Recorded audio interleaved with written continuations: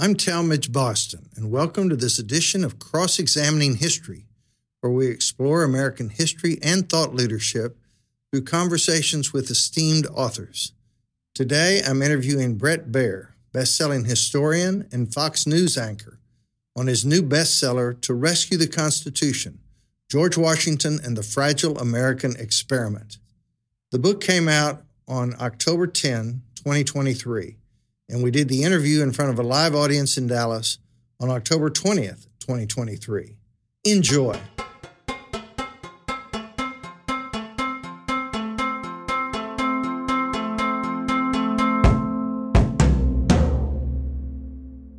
Megan, are we close? Here comes our special guest, Bret Baier.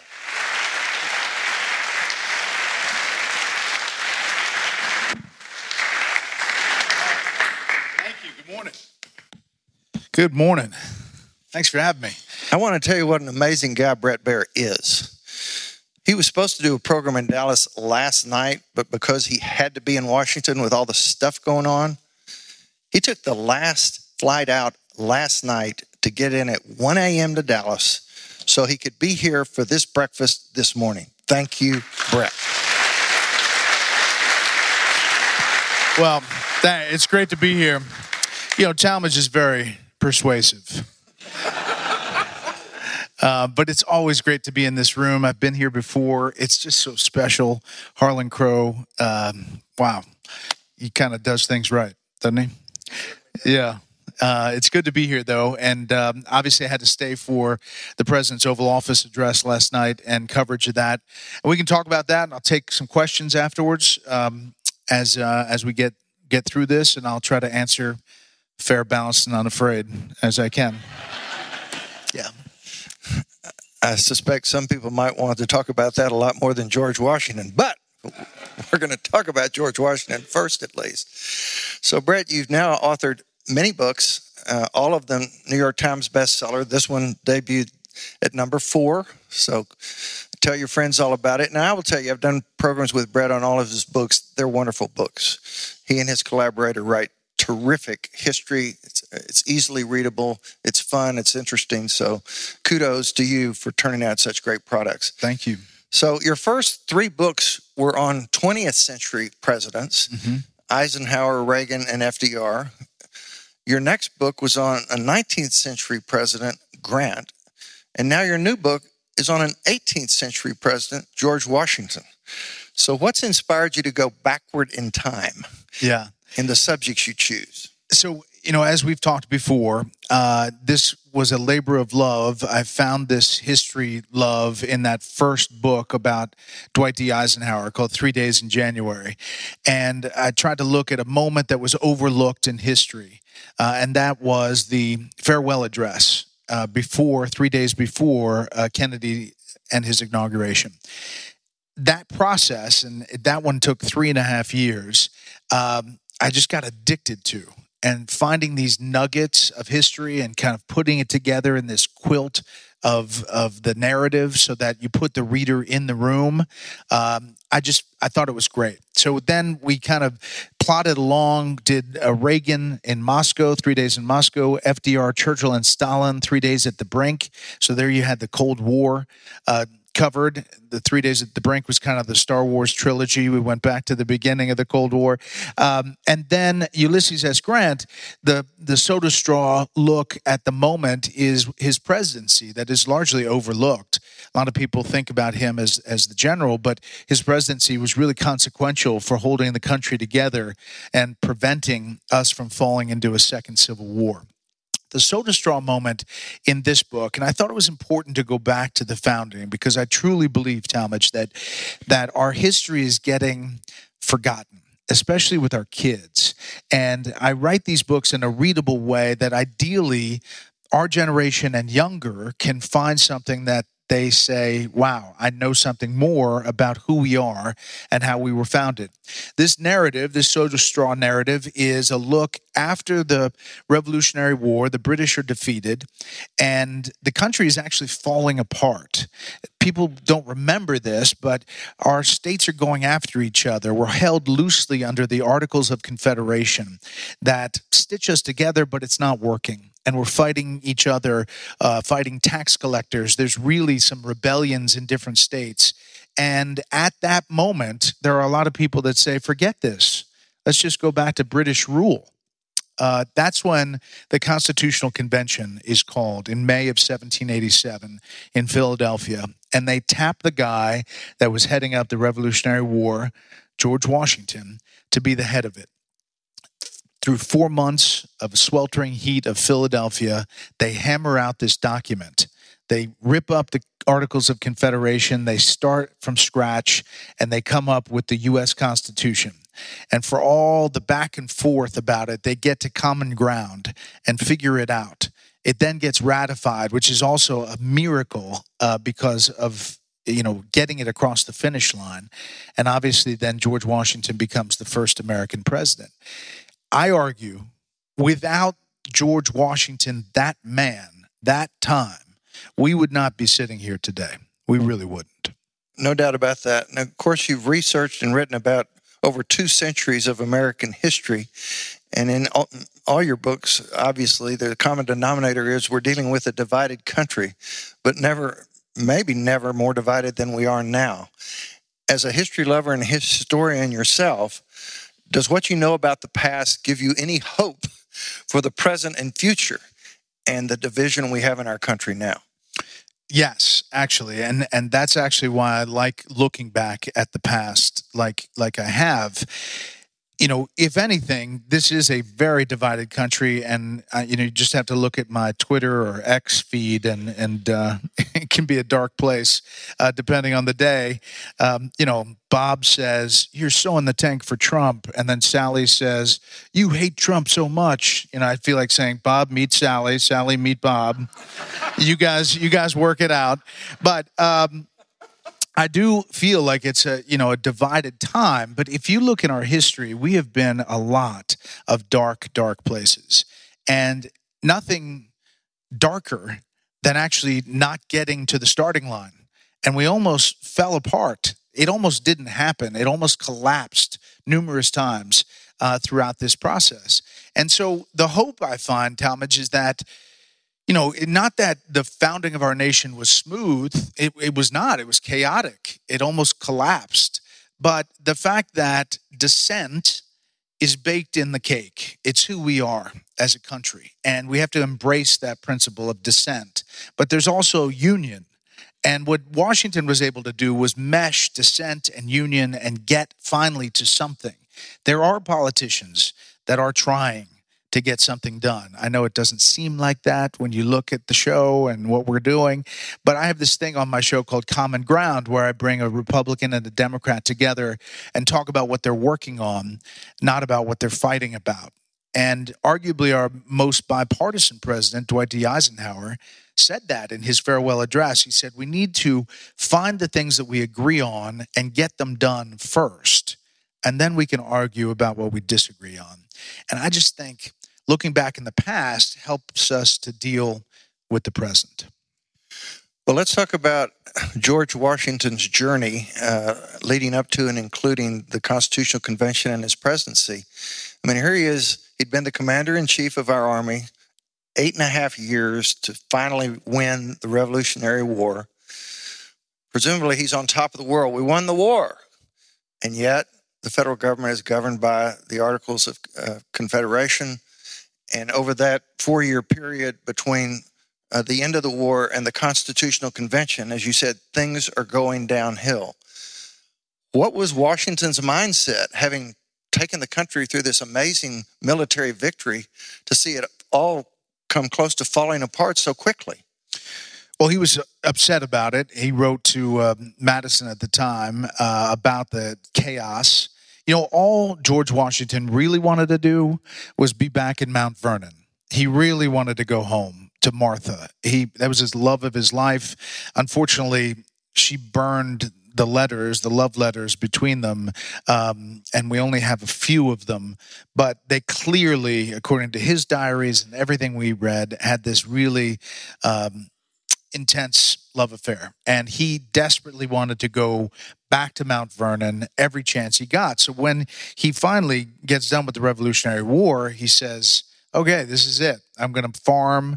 I'm going to take care of Martha's children, who he adopted, Jackie and Patsy, and this is fine. And then he gets tapped again to the Constitutional Convention, and he really doesn't want to go. He has rheumatoid arthritis. He says, I'm only going if we tear this up root and branch and start from scratch. And so they agree to do that.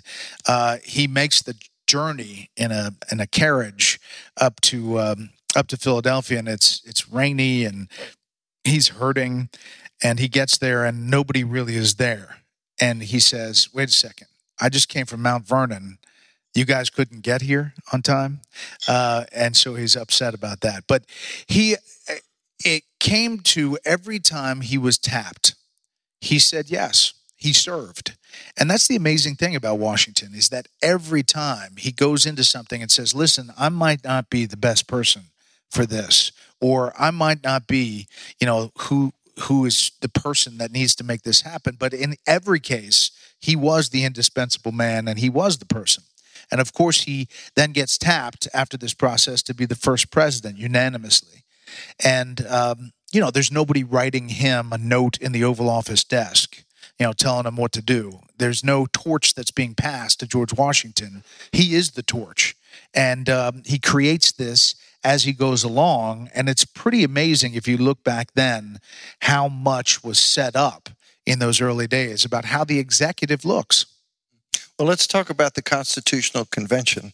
At the outset, he is chosen unanimously to be the chairman. It goes on for 4 months. Tell us the way he presided over the convention. You have a quote from historian Douglas Freeman. His largest contribution was not his counsel, but his presence. So talk about his presence and how important that was to the convention. He didn't say a lot. He was this tall, brooding kind of figure. He was fairly quiet. He wasn't the elite scholar of Thomas Jefferson. He wasn't the intellectual powerhouse of John Adams. He wasn't the genius and kind of backslapper charisma of Ben Franklin. He wasn't the intellectual rigor of James Madison. He definitely wasn't the fiery speaker of Alexander Hamilton. But he had this somber presence that he was kind of this thoughtful person who listened first to all of the different arguments in the room and then would weigh in at the end. He didn't say much at the top, as he's sitting in this giant chair at the front of the room. He actually worked individual people that were fighting each other over big issues like states' rights versus federalism, stuff that we're facing today, representation of big states and small states, what the executive was going to be called. He worked those at dinners and after, the convention through the day was working. And he was kind of a conciliatory figure that brought people together. It's interesting, the chair that he sits in at the front of the convention, he kind of sits up a little bit, and it's this wooden chair that's carved, and it's got a liberty pole and cap signifying liberty, and then it's got this sun. And by the way, if you go there, the chair is still there, and it's fantastic to go in Independence Hall and have this feeling like the ghosts of the past are kind of ironing out the U.S. Constitution. I recommend going there if you can see it. But this chair is sitting there. And Ben Franklin, as they're finally hammering out after 4 months and everyone's signing the U.S. Constitution, he says, I've often looked at that chair and that sun carved in the chair and wondered if the sun was rising or the sun was setting. Fortunately, the sun is rising because they really didn't know whether this thing was going to, fall apart. Now, on page 200 of your book, you say, quote, those in the modern era who view the Constitution as written to be sacrosanct should realize that the deliberations that brought it into being were rife with dispute. So by saying that, Bret, are you taking a little dig at originalists who interpret it as sacrosanct from the very outset? No, I'm just saying that these men had faults, and there was a lot of argument about how things would go forward, and they made mistakes, and they conceded. Slavery was a big issue at the time. What doesn't get covered a lot is how much they debated what to do about slavery in the Constitution. It turns out that there is a document about liberty, and yet, when counting slaves, it's 3/5 of a man to get to the representation of a state. So there was this dichotomy, this real problem with that, and it was a battle inside the convention.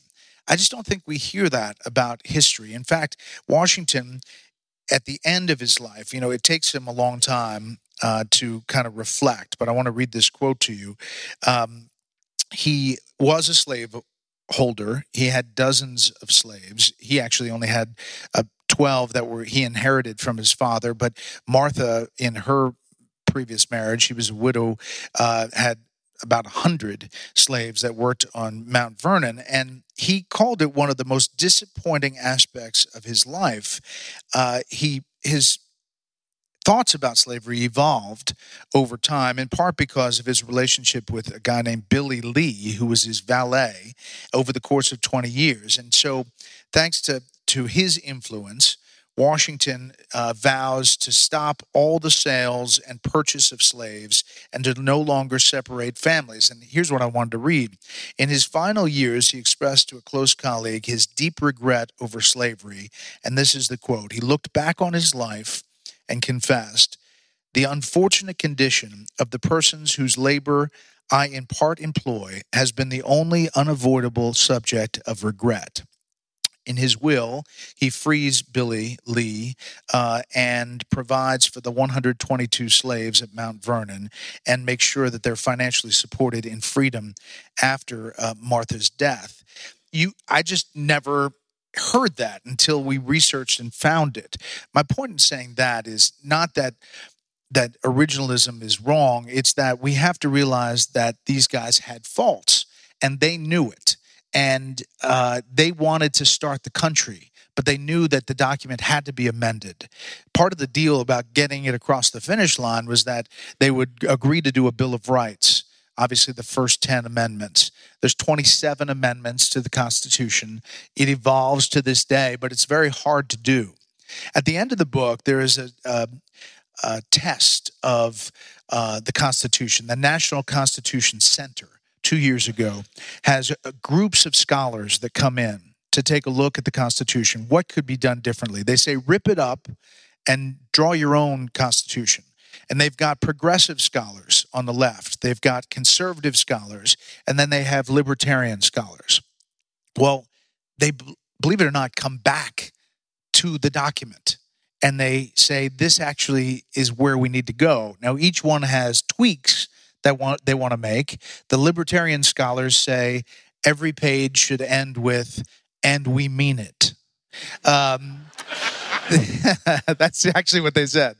The progressive scholars say the Electoral College doesn't work, that we should do ranked choice on elections. And the conservative scholars say that the executive branch should be more clearly defined so that you don't have abuse of executive orders. Washington actually had 8 executive orders. Franklin Delano Roosevelt had 3,216 executive orders. Right now, President Biden is at about 150 executive orders. So they saw that as a glaring problem. All 3 groups thought that the Supreme Court should have 18-year term limit, not a lifetime term limit. But they saw that. But my point in saying that is all 3 groups of scholars that have thought about this for a long time come back to the same document that's hammered out in May of 1787 in Philadelphia. And that is pretty incredible if you think about a legal document. It is the greatest single legal document providing liberty to any country, anytime, in the world. Now, as your book makes clear, the way we got that uniquely influential and wonderful document was because people on both sides were willing to compromise over the issues. And along the lines of what you just said, let's say all of a sudden today or next week, they said, we need to have a new constitutional convention. Do you think the American mindset today, where many people are anathema to the word compromise, they think it's a dirty word, is it even possible that we could have a new constitution with the necessary compromise it takes to get to a final document? No, I don't think that we could get there. Antonin Scalia was asked this question before his death about a constitutional convention, and he said, whoa, and said, you don't know what you would get if you got to that. Now, getting to a constitutional convention and opening that door requires a big hurdle, 2/3 of states, but it would be interesting to see where we'd end up. I think, so part of the reason about looking back to history is that we have together forgotten a lot about where we've been. And I think that if we can tell the stories and make it come to life, that maybe it's a little bit more interesting for all of us to say, wait a second, I didn't know about this. I didn't know about that. So I call them nuggets, these nuggets, this little crackle that puts you in the room so that you kind of feel what they're feeling a little bit. You introduced to these different characters that you didn't really know that much about. You only saw them in a history book. For example, so when President Washington takes office, he goes to New York and he is solo. Martha does not come. She's taking care of the grandchildren at Mount Vernon. But Washington really, really thinks that she is crucial to him, and she is the closest confidant for him. And the beginning days are really chaotic because everybody is into this new government. They think it's their government, we the people. And so they show up in New York at the house where Washington is the chief executive, and they just come in and they want to see Washington. And so everybody just files in and they talk to him, and it's like Grand Central Station in there, nonstop people. Finally, they get a system, but he says, this is too much, and I need Martha here.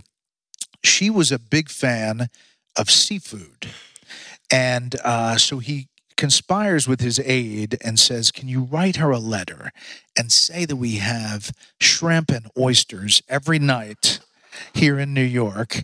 And so he writes this, Tobias Lear writes a letter back and says, tell Mrs. Washington that the seafood is fantastic here and it's laid out every night in New York. And believe it or not, she comes soon thereafter, and it's the seafood that draws her in. So anyway, there's little nuggets like that kind of paint a different picture. Now, as president, Washington's vice president was John Adams, who David McCullough sanctified. And as you say, quote, theirs was a case study in opposites. So how well did Washington and Adams get along? How well did they work together? Give us the dynamics of that relationship. Yeah. It wasn't FDR Truman, but it was...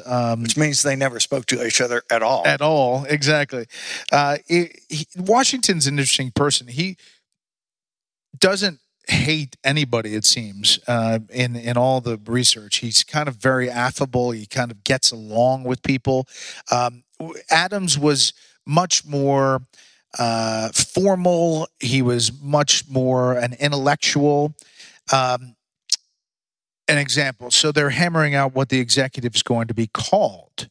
And Adams really wants to give it a big title. So he says he thinks it should be called President of the United States, His Highness, and Protector of the Rights Therein. It is this paragraph of title. And Madison turns to him and said, are you kidding me? We just left a monarchy. How are you going to call the guy who's heading this up His Highness? And so Washington steps in and says, let's just call it the president. And that just gives you a sense of where his mindset is. But Adams is a patriot through and through, and Washington really admires that. So the biggest thing Washington does as president is step aside after 2 terms. That is the biggest moment because there was no prescribed term limits. And he says he is not indispensable and says it's time for the nation to move on. And it's not just the Hamilton musical. I mean, it really happens. And he comes up with this farewell address, but he passes the torch. And at Adams' inauguration, they're finishing up, and Adams, walking out of the room, says, go ahead. And Washington turns to him and says, no, you are now the president. You go first through the door. So there was a mutual respect. They weren't buddies that went to go get a beer. Well, 2 of the other leading characters during the Washington presidency who are all over the musical Hamilton are Thomas Jefferson and Alexander Hamilton. Jefferson was his Secretary of State, Hamilton is Secretary of the Treasury, and they didn't exactly get along. So talk about Washington's method of dealing with these 2 men who were basically constantly at war with each other. They were definite rivals, and they spoke about it openly. Cabinet meetings were super heated. Washington's closest friend was Henry Knox, his Secretary of War. But as Secretary of State and Secretary of the Treasury, Edmund Randolph was the Attorney General. That's his cabinet. And they're very close, and they're all close advisors. But Hamilton and Jefferson were at each other's throat and always kind of looking to undermine the other. Washington looks at it as a team of rivals, and each one he sees a real glimmer of excellence. So he puts up with some of the battles and lets it happen. But then they get to a place where they hammer out what each place is going to look like. The Secretary of State with the State Department, the Treasury Department, and the system of finance that eventually becomes what we see today. Well, it really came to a head in the famous Compromise of 1790, where we had 2 huge issues. One, where's the capital going to finally be located? And the other, what are we going to do with all these debts that were incurred by the states during the Revolutionary War?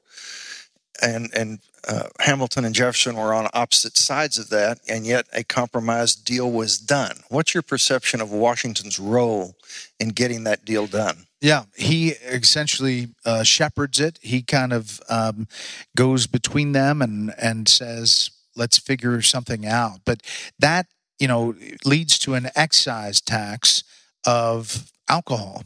And soon after that, 1791, the Whiskey Rebellion happens. And there is an uprising of people that say, this is not fair. You're letting the big distillers have breaks and the small guys taking it on the chin. And it actually leads to the biggest development as he's president. He has to get a force to step in and mobilize and deal with some of these rebellions. Fortunately, as the force comes in to one of them, everything kind of falls by the wayside and goes away. And years later, they would repeal that excise tax because it was so unpopular. But this is the fits and starts of figuring out how to get it done and how to do the early days. Now, you mentioned that at the end of his second term, he makes a public statement that becomes known as his farewell address that, per your Eisenhower book, Eisenhower sought to emulate in his farewell address. But talk about Washington's state of mind upon leaving the presidency and what he wanted the country to be thinking about going forward.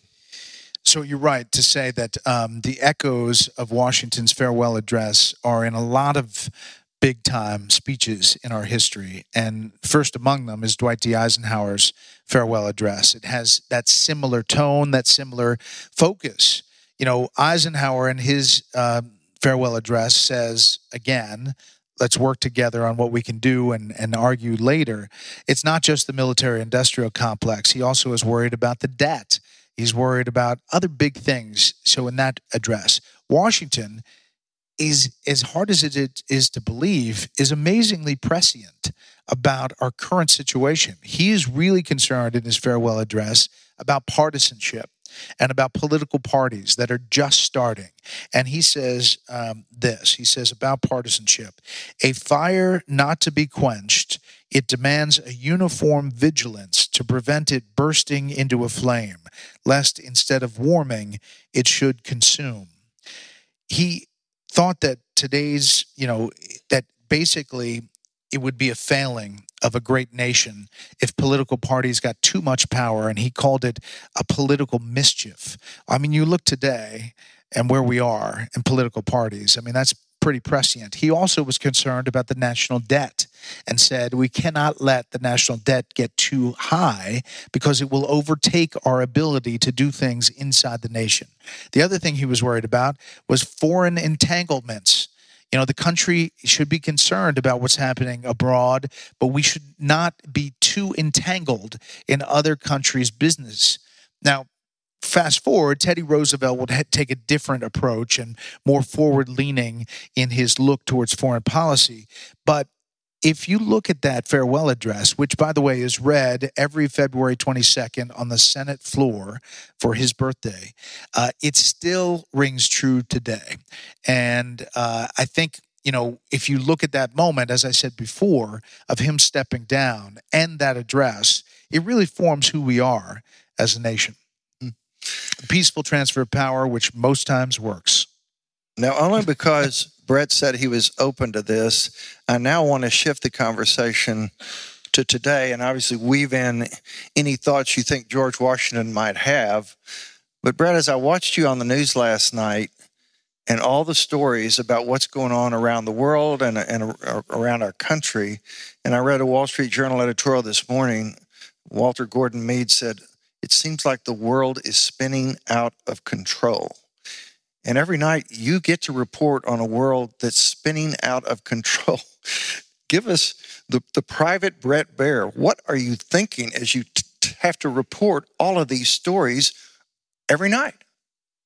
Fortunately, there's really good wine that you can have a glass or two after a long day.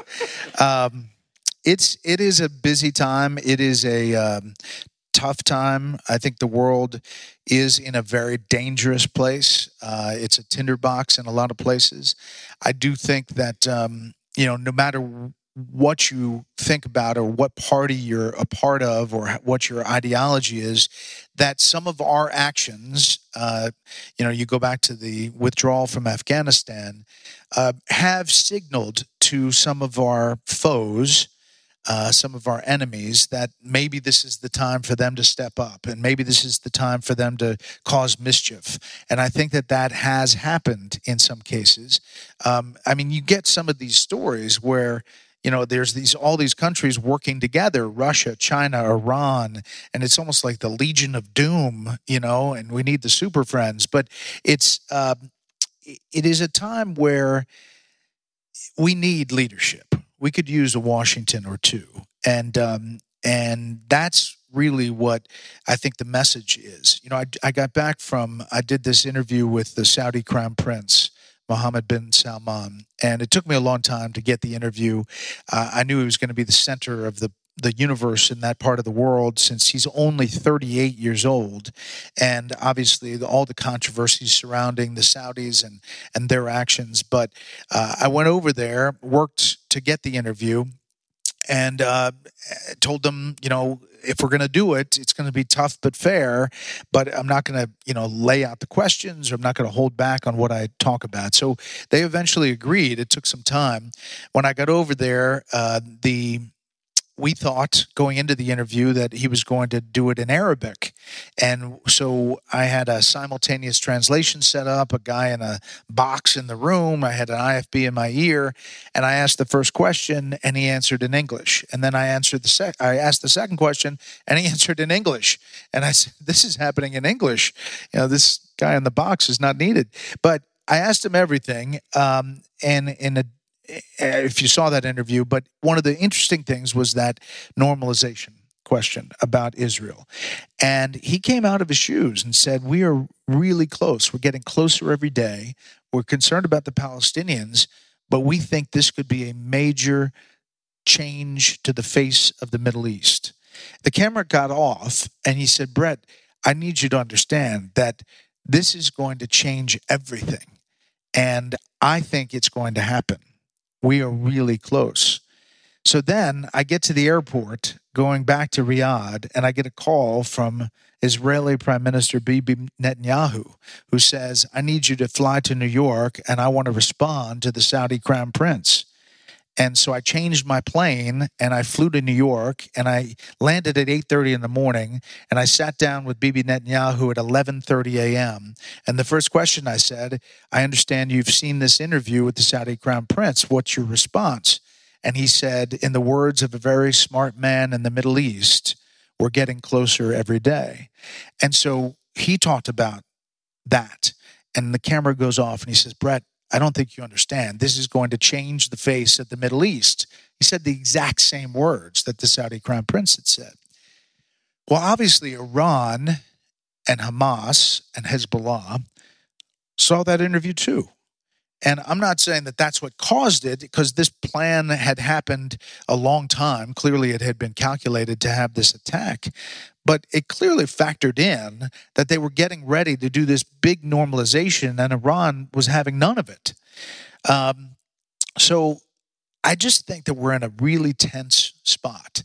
And there are leaders out there who are willing to go to the extra spot, but there's a lot of pushback that we're going to have to fight along the way. As I hear you tell that story, I said, man, you have a really dull life. Nothing interesting ever happens in your life. That's the international situation. Let's talk about the national situation. You were talking a minute ago about the two political parties. In my mind, we really now have at least four political parties, in that we have moderate Republicans and far-right / Trump Republicans, and then we have moderate Democrats and far-left Democrats, and obviously they can't seem to agree on anything. Give us, and of course now we have this rising third party, no labels, that may well get on the ballot in almost every state and produce a candidate, an alternative besides Biden and Trump. Give us your perspective on the parties and particularly headed toward that 2024 election. Yeah, I mean, I would have guessed between us, I would have said 6 months ago that I didn't think that either President Biden or former President Trump were going to be the party nominees. I really just had this feeling that it was going to change in some way, shape, or form. Now, that feeling has subsided. And I think it's more than likely that each party will have those two standard bearers, President Biden and former President Trump. As hard as it is to believe, former President Trump might be the only person who could beat President Biden, and President Biden might be the only person who could beat former President Trump. I mean, we're in a Hillary Clinton, Donald Trump situation. I don't know how the country is going to deal with the constant cases and how they fall out. You know, there's this plea deal with Sidney Powell down in Georgia, who has now agreed to testify against Trump in that Georgia election case. I'm not sure the fallout. We have not seen any diminishing of his polls or his money or his support all the way along. So I do think that he's still in the pole position, clearly, in the Republican Party. The president continues to have, moments on the world stage and here in the U.S. that really make even Democrats raise their eyebrows and say, whoa, how can that happen? What's happening? And, walking up the stairs, he now goes up the short stairs in the Air Force One. And, there's a lot of people that worry about his age and the ability to not only lead the Democratic Party, but lead the country. So I don't think that that's finished yet. So I wish I could look into a crystal ball. I just know this, that politics will be the center of the universe, and I'm very happy to be in the seat that I'm in. Because that's really what I do. And I love the moment. I just can't tell you what it looks like yet. I can report on it along the way. But I can't believe that there's not going to be another shoe that drops, whether it's one of these two men in some way, shape, or form, whether it is a third party, to your point, that suddenly takes off and gets fire. Harder for me to see that. I don't think like a Glenn Youngkin from Virginia is going to ride in on a white horse and suddenly have all the support. I just don't see it. So right now, it's going to be a really ugly, fascinating election. And it's going to be something to cover. No doubt. Let's talk about your comment on President Biden. Of course, we all watch the news. We see him slip and fall. We see him unable to complete sentences, so on and so forth. And the question is, who's running the country? Who's making the decisions here? And I'd like your insight on that, given that he appears to be so limited. Yeah, I mean, there's a couple of people in the White House that have a lot of power. His national security advisor, Sullivan, actually has a lot of power on foreign policy. But, from everything we hear inside the White House, the president is still the decider in George W. Bush vernacular. He is the guy that makes the decision. He is not the guy that really articulates it the best. That speech last night, I was talking to somebody, it was a lot of Ukraine. There was a lot of Ukraine in that speech, and that speech could have been delivered, 400 days ago. We're on day almost 600 of the Ukraine war, and because the president has not articulated or spoken from his soapbox about the atrocities that have happened to Ukrainian children and the stuff that's happened in schools and buildings in Ukraine, it's a little tougher, and the train started to leave the station. Because the Americans started to say, wait a second, why are we doing this? Tell me why this is in our interest. Now, some people have talked about it, that we haven't had U.S. troops on the ground. We're diminishing Vladimir Putin. They're fighting for freedom. If you give him this, he's still going to take more. But you haven't heard it that much from the president of the United States. So I wondered whether this speech kind of was just added on to the situation in Israel to take a part of the emotion that we've been seeing and the depravity on the ground and use it to try to pitch Ukraine funding. I think he weaved it in, Hamas and Putin, but I was struck by that as I left that speech. Well, on the one hand, I'm glad to hear you say that he is the decision maker. We kind of hope that's true of the President of the United States. But to use George W. Bush's word, is he the strategist? Is he the one who's really formulating the policy that ultimately leads to the decisions? I think there's a lot of folks that have hands in that. Ron Klain used to be, running the train when he was White House Chief of Staff. I think Susan Rice has a lot of power. So it is the old Obama team that kind of has a lot of hands in the cookie jar. What's your read on Jill Biden's influence? I don't think on policy she has too much, but she is definitely a factor. But it's not a similar first lady situation to Hillary Clinton. But she's definitely driving as far as re-election and wanting to keep going. You wonder if his heart is completely in it from the beginning.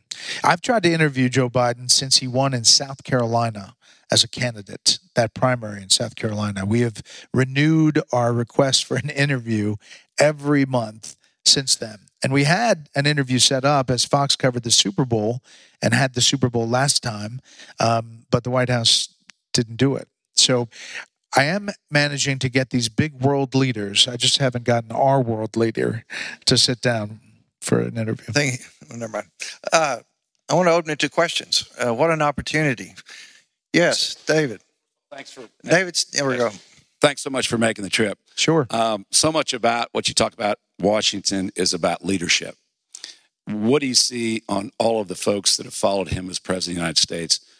Who has the most Washington-esque kind of leadership skills, in your opinion? Yeah, that's a great question. I think, listen, I'm a big fan of Dwight D. Eisenhower. I think that he was largely overlooked as one of the great presidents, and we'll look back at the big things that he did in working across the aisle with Lyndon Johnson and Sam Rayburn and getting like big things like interstate highways and huge pieces of legislation through. So I think he has echoes, and obviously his farewell address, as I mentioned, has echoes of Washington's farewell address. I do think Reagan had some of those elements, but he was far better at communicating, and that's what made him so powerful. Listen, I do think that if you look at Washington, one of the things that comes through and the thread is that his ability to get people who were dissenting opinions to come together and figure out what are the things that they can agree on is something that you do see on Capitol Hill. You do see some of it, but you don't see it on a broad sense. We still are in the mindset of stirring up the base, stir up the pot, get people fired up and emotional, and that's how you get elected. Until the great center of this country, which is really a lot of people, it's either center right or center left. For most part, the country is center right. And until those people step up and say, this is not going to work for me, we're going to be doomed to kind of repeat what we've seen in recent elections. Yes, Mitchell, one of our sponsors. Back to the wine.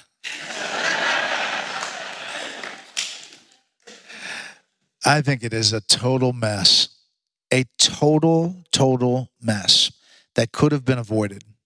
It was unfortunate that they set up in order to get Kevin McCarthy's original gavel to set up that whole one person could move to vacate the chair, move to get rid of the speaker. Once that happened, all chaos. And Matt Gaetz, led those 8 folks, and it was like the dog that caught the car. There was no other thing. Like okay, here we are. Now what do we do? So there was no plan.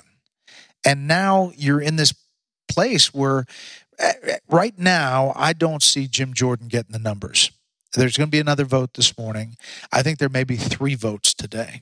And they're just going to try to grind them down. But there are moderates who are really PO'd that the original effort out the gate was to put some pressure on them, including their wives and their families, which is not recommended, because then it stiffens the resistance. And so you don't have enough numbers. And so Democrats are not moving off to try to make this work. They kind of enjoy the whole process like this, even though it's really bad for the country. The president's asking for $105 billion. Well, he can ask all day, but if you don't have a Speaker of the House, you can't get anything done. This effort to empower the temporary Speaker, the Speaker Pro Tem Patrick McHenry, a lot of people have a problem with because they've never been there. And constitutionally, they question whether if he's a temporary speaker and he puts a bill into the registry, could anything that bill did or said or the law that it becomes be then challenged in court because it's not really a Speaker of the House? We just have never been there. So I think we're in for a long haul here, is my bottom line. Yes, sir. Would you stand up, please, so we can... Impressive range of American history knowledge. I mean, from Eisenhower back and all these seminal moments in American history. How important, how would you rank the activities in January after the election in terms of being a seminal moment in American history? Was it really as important as some people think? Was it not? Was it really an attack on the Constitution? And how would you rank it in terms of, was it a seminal moment or wasn't it? Yeah. It was a very dark day. having covered it. When I was covering it and anchoring that day, I was finishing up my last book, To Rescue the Republic and the Crisis of 1876, which is Ulysses S. Grant trying to get the country back together. And in that, they have people standing on the desks inside the House chamber, like saying blood will flow and like arguing with each other to the point where they're almost taking up arms. So it just gave me a little perspective of that versus that. I think it was a really dark day for our country. I think it was really tough. I think the intent was to stop the legal election and the process, but it didn't happen. So I think there was hope in the end of that they didn't go home. They didn't stop. They went back and finished the Electoral College certification. And so in that sense, I think it'll be remembered in the history books for what it was. But again, if we look back in our history, we have been many, many more places where our country almost fell apart. So I think that perspective is important. And then, of course, there was the time the country did fall apart during the Civil War. And I'm personally hoping your next book's on Abraham Lincoln because he's my favorite. Next question. Yes, Kyle. There you go. Thank you. So going back to the Constitutional Convention and hearing you talk about there's three different schools of thought and partisan kind of, thought processes. In this country, we don't really have the opportunity for a public referendum. We hear a lot in elections that this election is a referendum on a specific topic and so on and so forth. Was it a conscious choice from the Constitutional Convention and the party, schools of thought therein to exclude that? And if we did have that, do you think it would be of value? Because you look at things like, Brexit, and there's different schools of thought even within the value of having it. Yeah, so that would be more a pure democracy in different ways.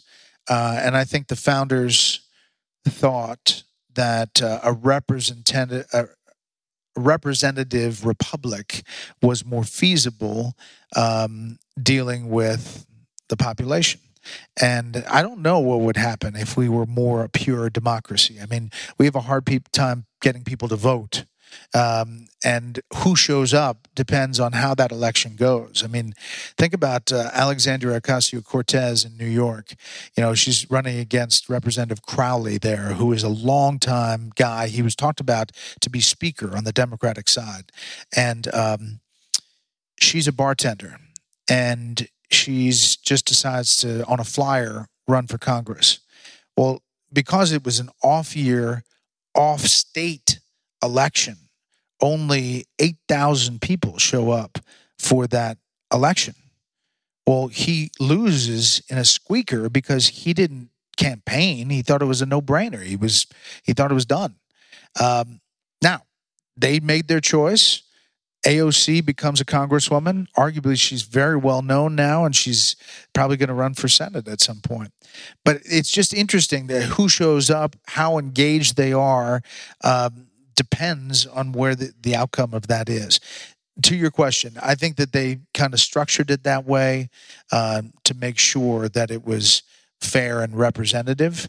I don't know how it would work today. Yes, Lane. How about just scream it out and I'll say what it is. Stand up and speak.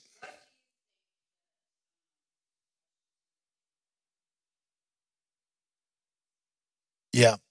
What would I think about Washington would say about the wide open border and lack of sovereignty? I think that he would be appalled. It was in his farewell address, protecting the border. I think arguably that is one of the biggest problems that our country is currently facing.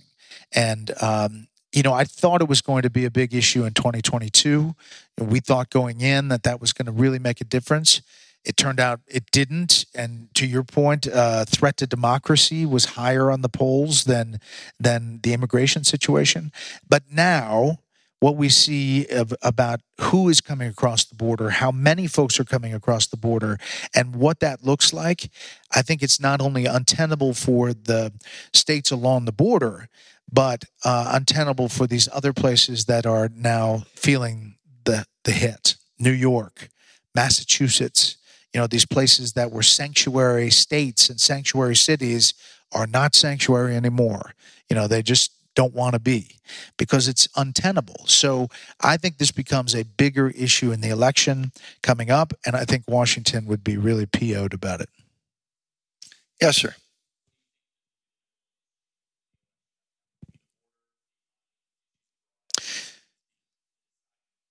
Yeah, I mean, most elections come down to how you feel at your kitchen table, how you feel about things in your family and your finances, your economy. So I think that most times that's what ends up happening. But I think the emotion around the border issue is big enough to be really top dog. That's how visceral it is now. Now, foreign policy usually doesn't factor in that big in an election, unless you look at 2004, where you had, a terrorist attack, or Osama bin Laden putting out a video, or Zawahiri putting out a video. I mean, it became a safety election. And I think that because things are so uncertain around the world, we can't look into that crystal ball yet. Yes, sir. Here's the microphone for you. Thank you. Bill Wallace. Jamie Dimon said in the Wall Street Journal that this is the worst time we've ever experienced, speaking from a worldview, and that Capitol Hill needs to come together to deal with this. But what do you see the people that we've elected doing with the Middle East, doing with the fact Ukraine was number one getting the weapons? Now Israel's number one getting the weapons. Ukraine's number two. And Russia's third minion, China, is now open to take Taiwan. What are you picking up? What do we need to do right now? And what do you think they will do? Back to the wine. I think there are people. There are adults in the room up on Capitol Hill who've been around the block in foreign policy, who are talking about things, working across the aisle, trying to get these funding packages through, trying to get support through. But to my point earlier, I do sense that weakness is provocative. And what happened in Afghanistan and how it happened really did affect the world stage and how other leaders looked at it, I think. And just listening to MBS off camera kind of talk about the world, he sees a lot of those people empowered to act in a bad way towards the U.S. And I would not be surprised if China, within the next 2 years, does move on Taiwan. And I think that, if we are not making the case publicly about why we're supporting Ukraine, imagine making the case that you're doing this for microchips in Taiwan. I mean, I don't know what we as a country will do in that case. How far will we go? Part of this $105 billion is also for Taiwan, but there's a lot of people who wonder, where the decision making is. On the flip side, the country as a population doesn't want to get involved in a lot of other things. After 10 years in Iraq, I went to Iraq and Afghanistan, and I plugged in with special forces, and I was on the ground a lot, reporting, and there was a lot of bad things that happened, and we lost a lot of people and treasure. And so there's this feeling inside the country that we don't want to do that. But the flip side is, if we don't step up, the world becomes more chaotic unless the U.S. is in a leading position. How many of you have not had your book signed yet? Not okay. many? Yeah, I can do it right after. Yeah.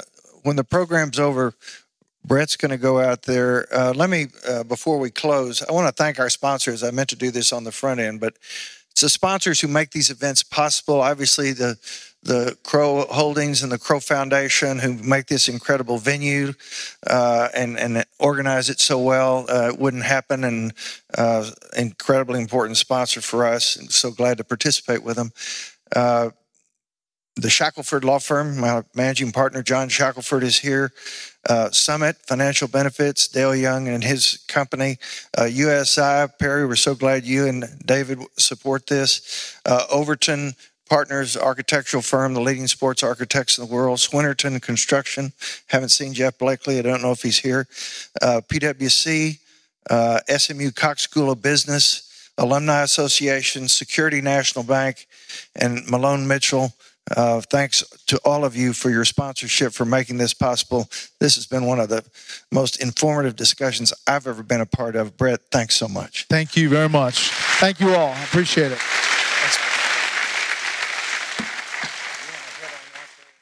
Bret Baier's biography of George Washington is a smooth read that tells the life story of the man who was first in war, first in peace, and first in the hearts of his countrymen, in a way that should resonate with people of all ages.